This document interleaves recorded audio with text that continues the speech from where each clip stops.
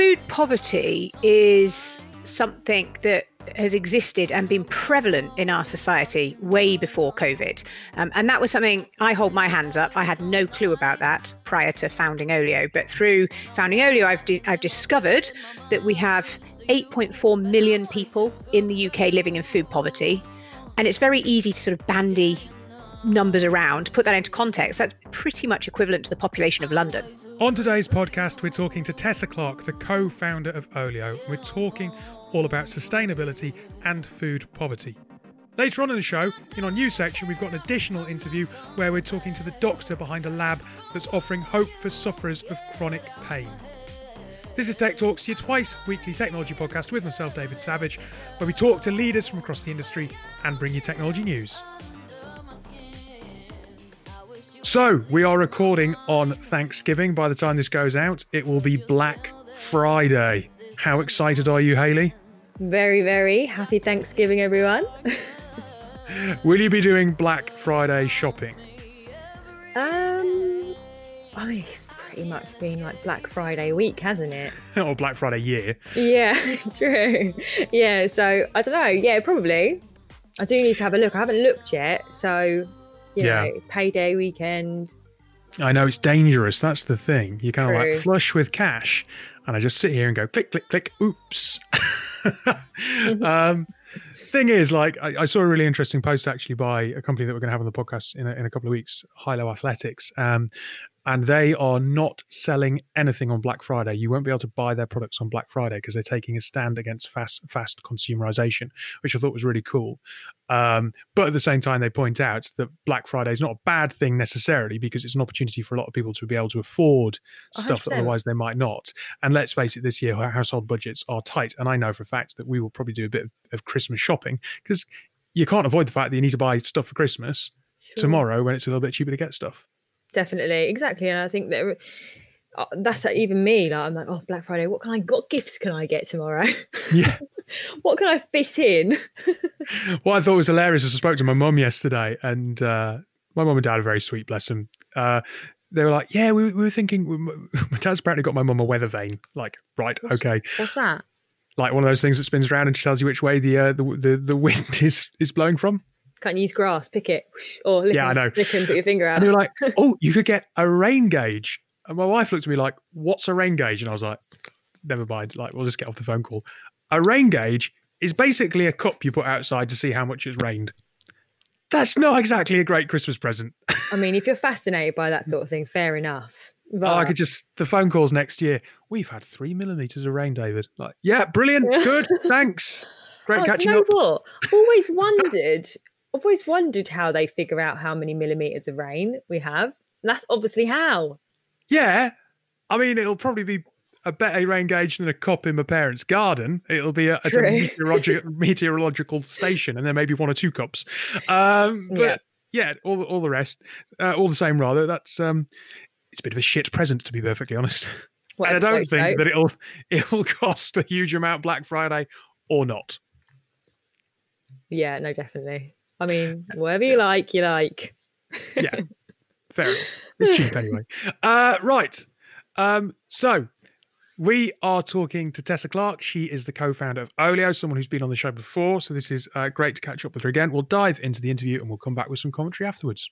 So today we're talking to Tessa, the co-founder of Olio, an organisation who we had on the podcast probably some 3 years ago now. So yeah, time flies. That's scary. Yeah. How are you this morning? Well, the instinctive response is I'm good, I'm great, thank you. But as we were chatting before, the real answer is up and down because the sort of American election is unfolding as we speak with massive ramifications. Yeah, exactly. An insight into when we are recording. But look, that to one side. If anyone is not familiar with Olio, do you just want to very quickly explain what you're doing?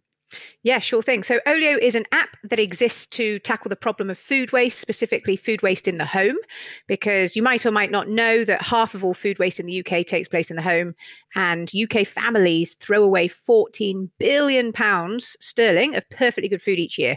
And we solve that problem by connecting people with their neighbours so you can give away your spare food rather than throw it away. And As of today, we've got about 2.5 million people have joined Olio. They have given away 8 million portions of food. And the environmental impact of that is massive. So it's equivalent to taking over 20 million car miles off the road. And we've saved over 1 billion litres of water. Amazing. Quick question. I'd imagine with more people working from home, you have maybe seen greater interest or greater uptake because it is easier to give stuff to people in their or in their communities, and getting to the shops is harder. Yeah. So I suppose there is more value attached to the food that you do have. You are absolutely correct. Sounds sort of dreadful to say it in the midst of a global pandemic, but COVID has actually been sort of kind for Olio. So we have seen more sharing take place in the past 5 months than we did in the previous 5 years combined. And that's absolutely, as you say, for a number of reasons. Some are that I think sort of in the early days of COVID, you only had to see a couple of photographs of empty supermarket shelves to suddenly realize how precious food is. And I think many of us just lived in this sort of fairly oblivious state and didn't really truly value food. So, you know, an image says 1,000 words. I think those photographs were very powerful. People are based at home. They're working from home. So it makes sharing with neighbors much easier. And then also through the pandemic, we as a nation have had our eyes open to just how much inequality there is in our society. And actually, I think the media has done a relatively good job of making us aware of the fact that, for example, during sort of the height of COVID, there were 1.5 million people in the UK going hungry every single day. And that has inevitably made people who do have plenty think, well, gosh, you know, what can I do to help? And we were being told, you know, we're now in the second lockdown, that sort of staying home is helping. And that's absolutely correct. It is helping. But for many people, they want to do a bit more. And so kind of going through their cupboards, sharing their spare, whether it be food or non-food. So we've got a very active non-food section on the Olio app where people are giving away toiletries and books and clothes and toys. People are just generally sort of giving away what they don't need to their neighbours. And we've seen this kind of surge of neighbourly sharing and concern, which is great to see. And look, to your initial point, I don't think there's anything wrong with saying, okay, through a global pandemic, this has created an opportunity, because at the same time, there have to be good things that come out of this in the way that we relate and work to each other, and you know, some businesses that are providing solutions that can make life a little bit easier right now. So if there aren't positive things that are going to come out of this that can drive growth and drive positivity, then that's a depressing place to be. Exactly. Even more depressing. No, you're absolutely exactly right. And I think COVID has it hasn't really unlocked anything kind of brand new. It's just accelerated a number of trends that were already underway. People are already increasingly thinking, do you know what? I want to connect more with my community. I want to feel like I'm part of my local neighborhood. People were wanting to live a more sustainable life. People were, you know, we were starting to feel like we're reaching peak consumption. It's like, do you know what? Buying more stuff doesn't make me happier. And I think COVID has just accelerated those trends. And those trends all play very squarely into what Olio is all about, which is just connecting people to live a more fulfilling, happier, more sustainable life that's sort of good for people and good for the planet. They mentioned that the media has raised awareness around several issues. You had a campaign that kicked off earlier this summer called Cook for Kids. Yeah. And Cook for Kids is specifically around school closures, millions of children losing access to school meals, help local families by cooking and preparing school lunches. And obviously then one particular footballer, I suppose, exploded this into the public consciousness in a really big way. Yeah. How has the campaign gone, and how has what you're doing tallied with, I suppose, that awareness around child poverty and what kind of the dynamic of schools closing and what that means for lots of young people mean? So food poverty is something that has existed and been prevalent in our society way before COVID. And that was something I hold my hands up. I had no clue about that prior to founding Olio. But through founding Olio, I've discovered that we have 8.4 million people in the UK living in food poverty. And it's very easy to sort of bandy numbers around. To put that into context, that's pretty much equivalent to the population of London. And half of those people are living in severe food poverty, which means they don't know where their next meal is coming from. So we were aware of the issue of food poverty, but this then really got sort of kicked up a notch, as you say, when the schools were closed. And I did not realize until the schools closed that 1.3 million school children relied upon their free school meals as a critical source of nutrition and energy and food.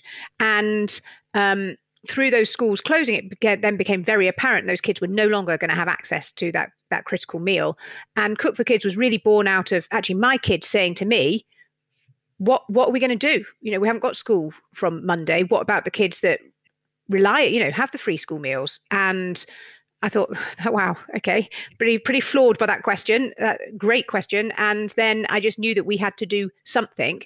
And it seemed to me very obvious that we had a platform of millions of people in the UK who were wanting to help, who were had families living 2 or 3 doors down who they might not know, but whose kids were going to be going hungry as of Monday. And so we kicked off the Cook for Kids campaign. We had over 20 celebrity chefs sort of get involved. And so they provided us with really simple cook-along recipes. They also promoted the campaign to their user base. I have to do a massive shout out for Melissa Hemsley. She's been phenomenal throughout. She did a radio day with me the first time to really drive awareness. We just did an Instagram live with this half term. And so store cupboard kale bean soup sounds good as well. Yes, exactly.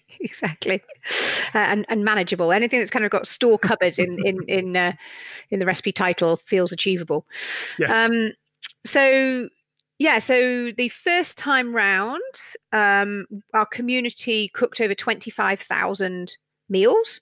And I guess it's not sort of just the meals and the food, but we just had countless stories of relationships and friendships and empathy and understanding that was built through that just very simple human connection.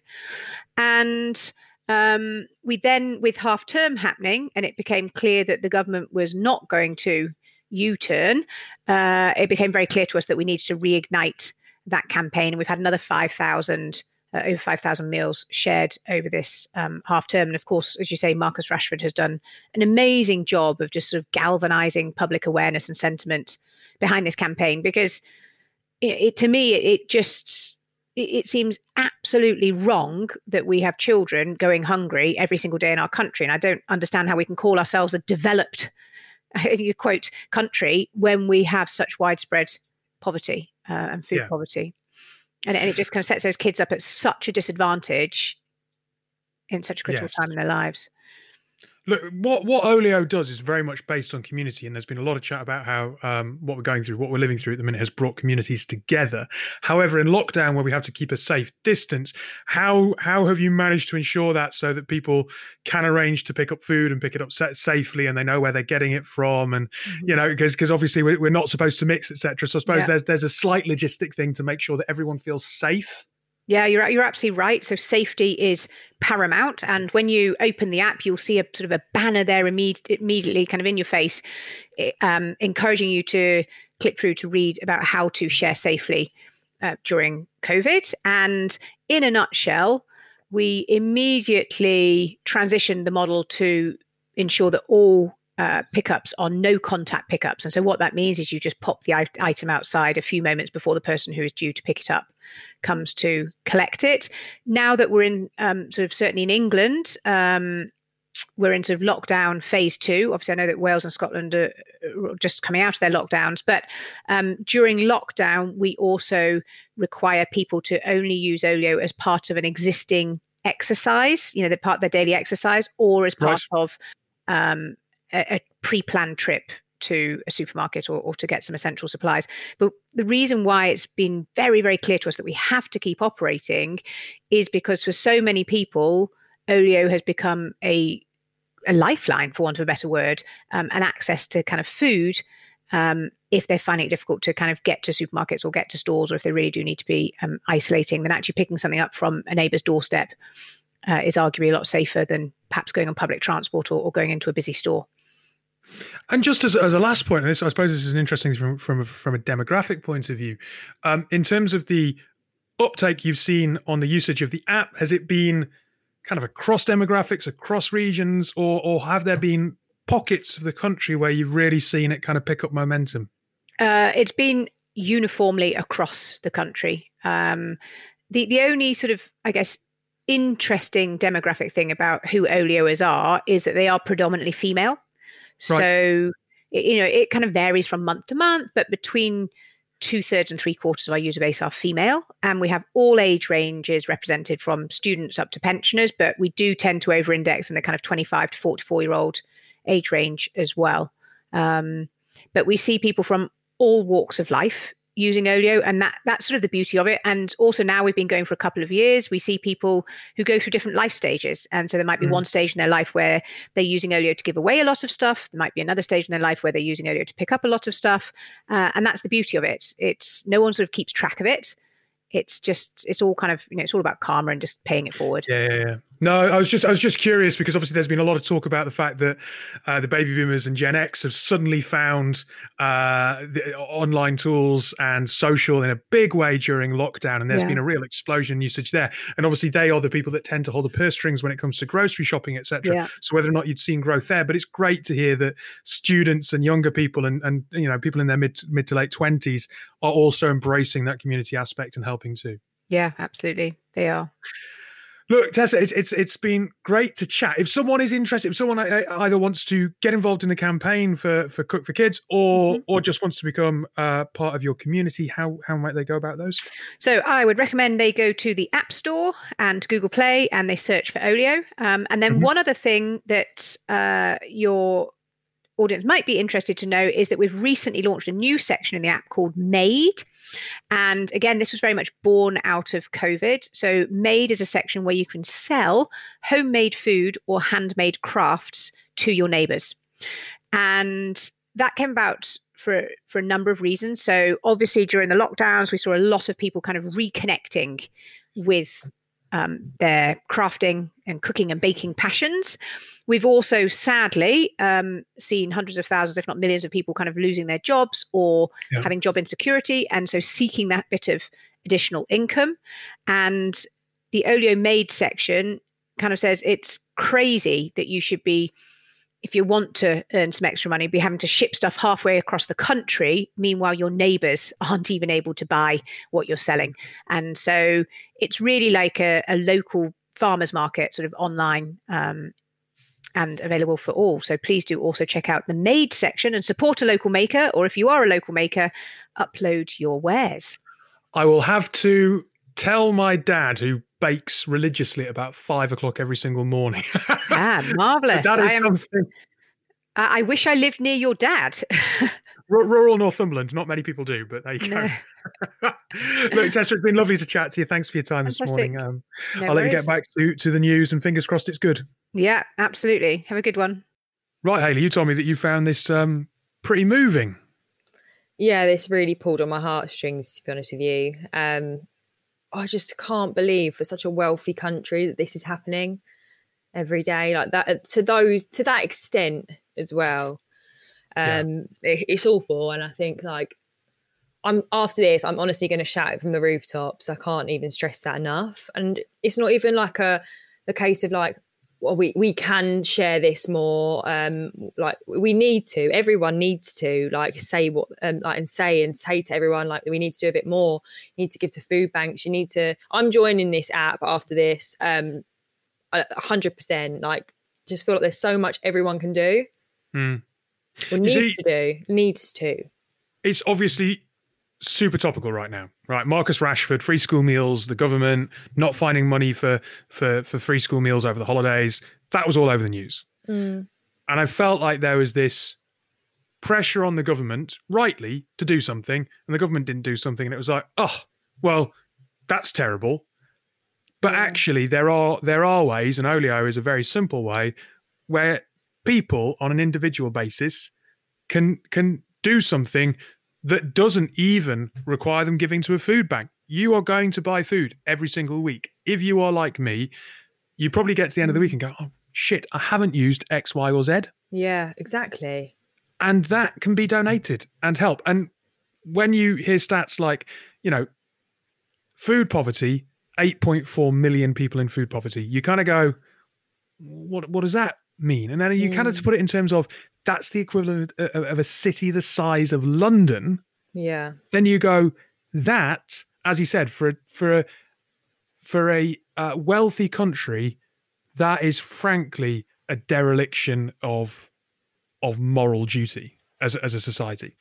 Exactly. Like, stop spending money on doing roadworks and start helping people. I like how you picked out roadworks specifically. Yeah, it's true. Like, how are there, like, when how are there people, like the children, I think it's like 1.3 million children, like relying on their school meals to be fed. So like when that happened, how was we in a position for them to be at risk? Like, if that was happening, that should have been government's thing, right? This is a problem now. We're going into lockdown. They're not going into school. This is like a priority. Like, we need this food. You need. It broke my heart, to be honest. And I always kind of come back to the point that I think about the amount. We all have jobs when we're like 16 years old that we probably hate. I worked as a shelf stacker in a supermarket, and every single week the amount of food that went to waste was insane. Yeah. Now look, that I'm zeroing in on 36 pretty quickly. So this is like nearly 20 years ago, and I have no idea what the practices of most of the supermarkets are now. I'd hope that they tackle that food wastage in a forward-thinking way, but there is a huge amount of waste in the system, and definitely so much could be done so easily with a little bit of joined-up thinking. I think that's where something like Olio kind of comes into its own, and it's amazing to see the amount of users. As I said, Tessa was on the show 3 years ago. Now you're talking about an app that has millions of users, exactly. And that's really heartening to see that it's took off. And obviously, you've heard the story for the first time today, and you're going to join the app. And I think that's really positive to hear, that when people do discover what they're trying to do, it's something so simple that anyone can get involved in. Yeah, 100%. So even, for instance, last night cleared out the fridge a little bit. It wasn't, obviously I'm like, I've always been a bit like, oh, that's a waste. Like, but what do you do? I think everyone is guilty of it. Mm-hmm. Maybe some people don't think about it as much, but I think it's such a big thing. Sometimes you buy things and you're just like, oh, I'll just get it. And then there's people out there who can't do that. And then we're literally wasting that stuff as well. Yeah. And the stuff we waste could feed like a family of 4.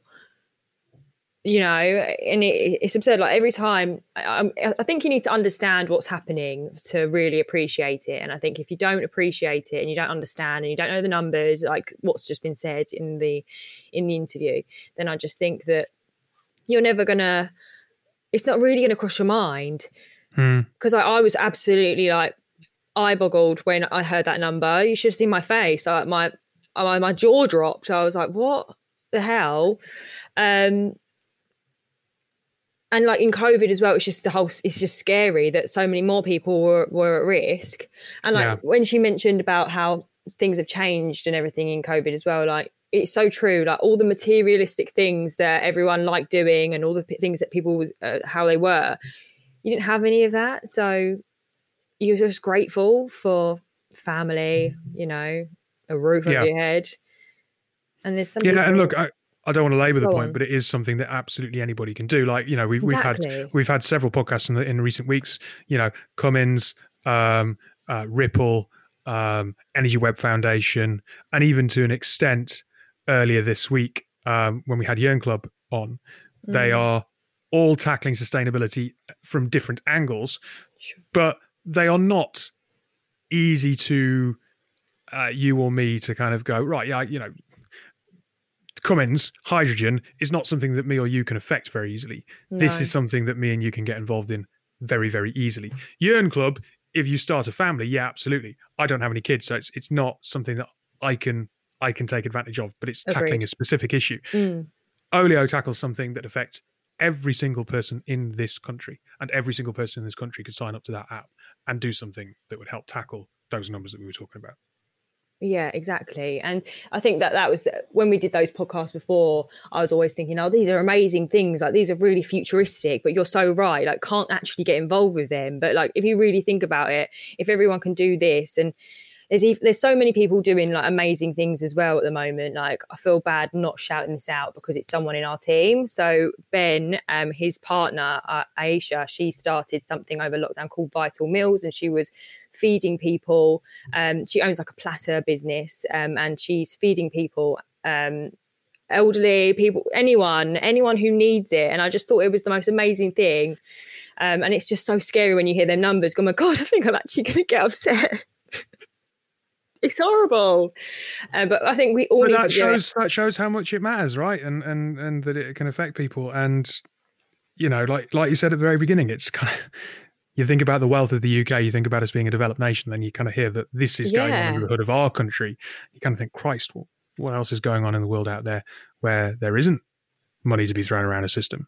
Exactly. Like, this is really sad, and I feel like we should end it on a positive note. I just think anyone who listens to this podcast, everyone needs to download this app. Everyone needs to do their bit, and I think it's like a real eye-opening thing. Like, everyone needs to share it. It's not a small issue; it's a big issue. We just all need to do our bit. So I've said that, but I said we need to do our bit about 20 times. But it's a good call to action. Yes, exactly. Look, we will take a quick break. After we come back after the break, there is something positive. I am talking to Dr. Benjamin. I'm not going to tell you a huge amount more other than he has got a solution for people suffering from chronic pain. And there are millions of those as well out there. So there's something positive to stay tuned for. That'll be straight after this advert break. Now that we're officially in the run into Christmas, why not think about giving a gift with a story behind it?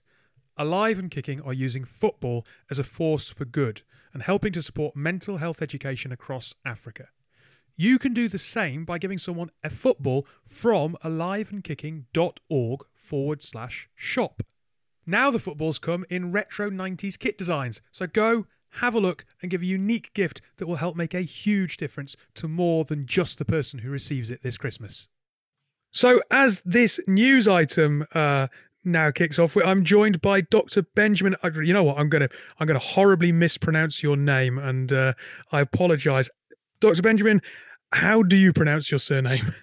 Villaris-Telesenio. It is French, and don't worry, it's unpronounceable for people who are from the UK. Now, you know, this is a terrible confession. I was married in Bordeaux. I've got a goddaughter who is, to all intents and purposes, French, and my family have had a house in the Limousin for 30 odd years that I spent all of my childhood holidays at. And I would not have had a clue that was French necessarily. No, it's a really odd name, which is composites of Italian and French over the course of, old centuries name. It's very, very complicated to pronounce, but everyone calls me Benjamin. So it's very easy for everyone to call me. We'll go with that. Look, anyway, we're not here to talk about the interesting etymology behind your name. We are here to talk about the fact that you are launching an online clinic for patients living with persistent pain.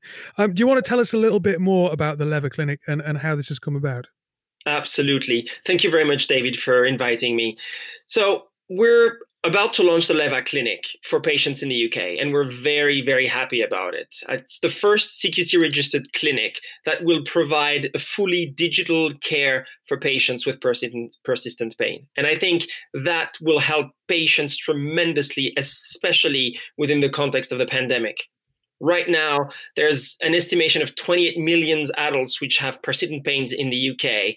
And the British Pain Society estimates that chronic pain is more costly to society than cancer and heart disease combined.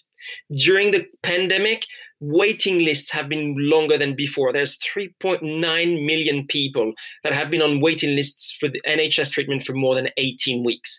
And we hope that our fully digital clinic will be able to help them. So look, a 3-month trial is expected to start with a London-based NHS trust to support adults across a multidiscipline of various different experts.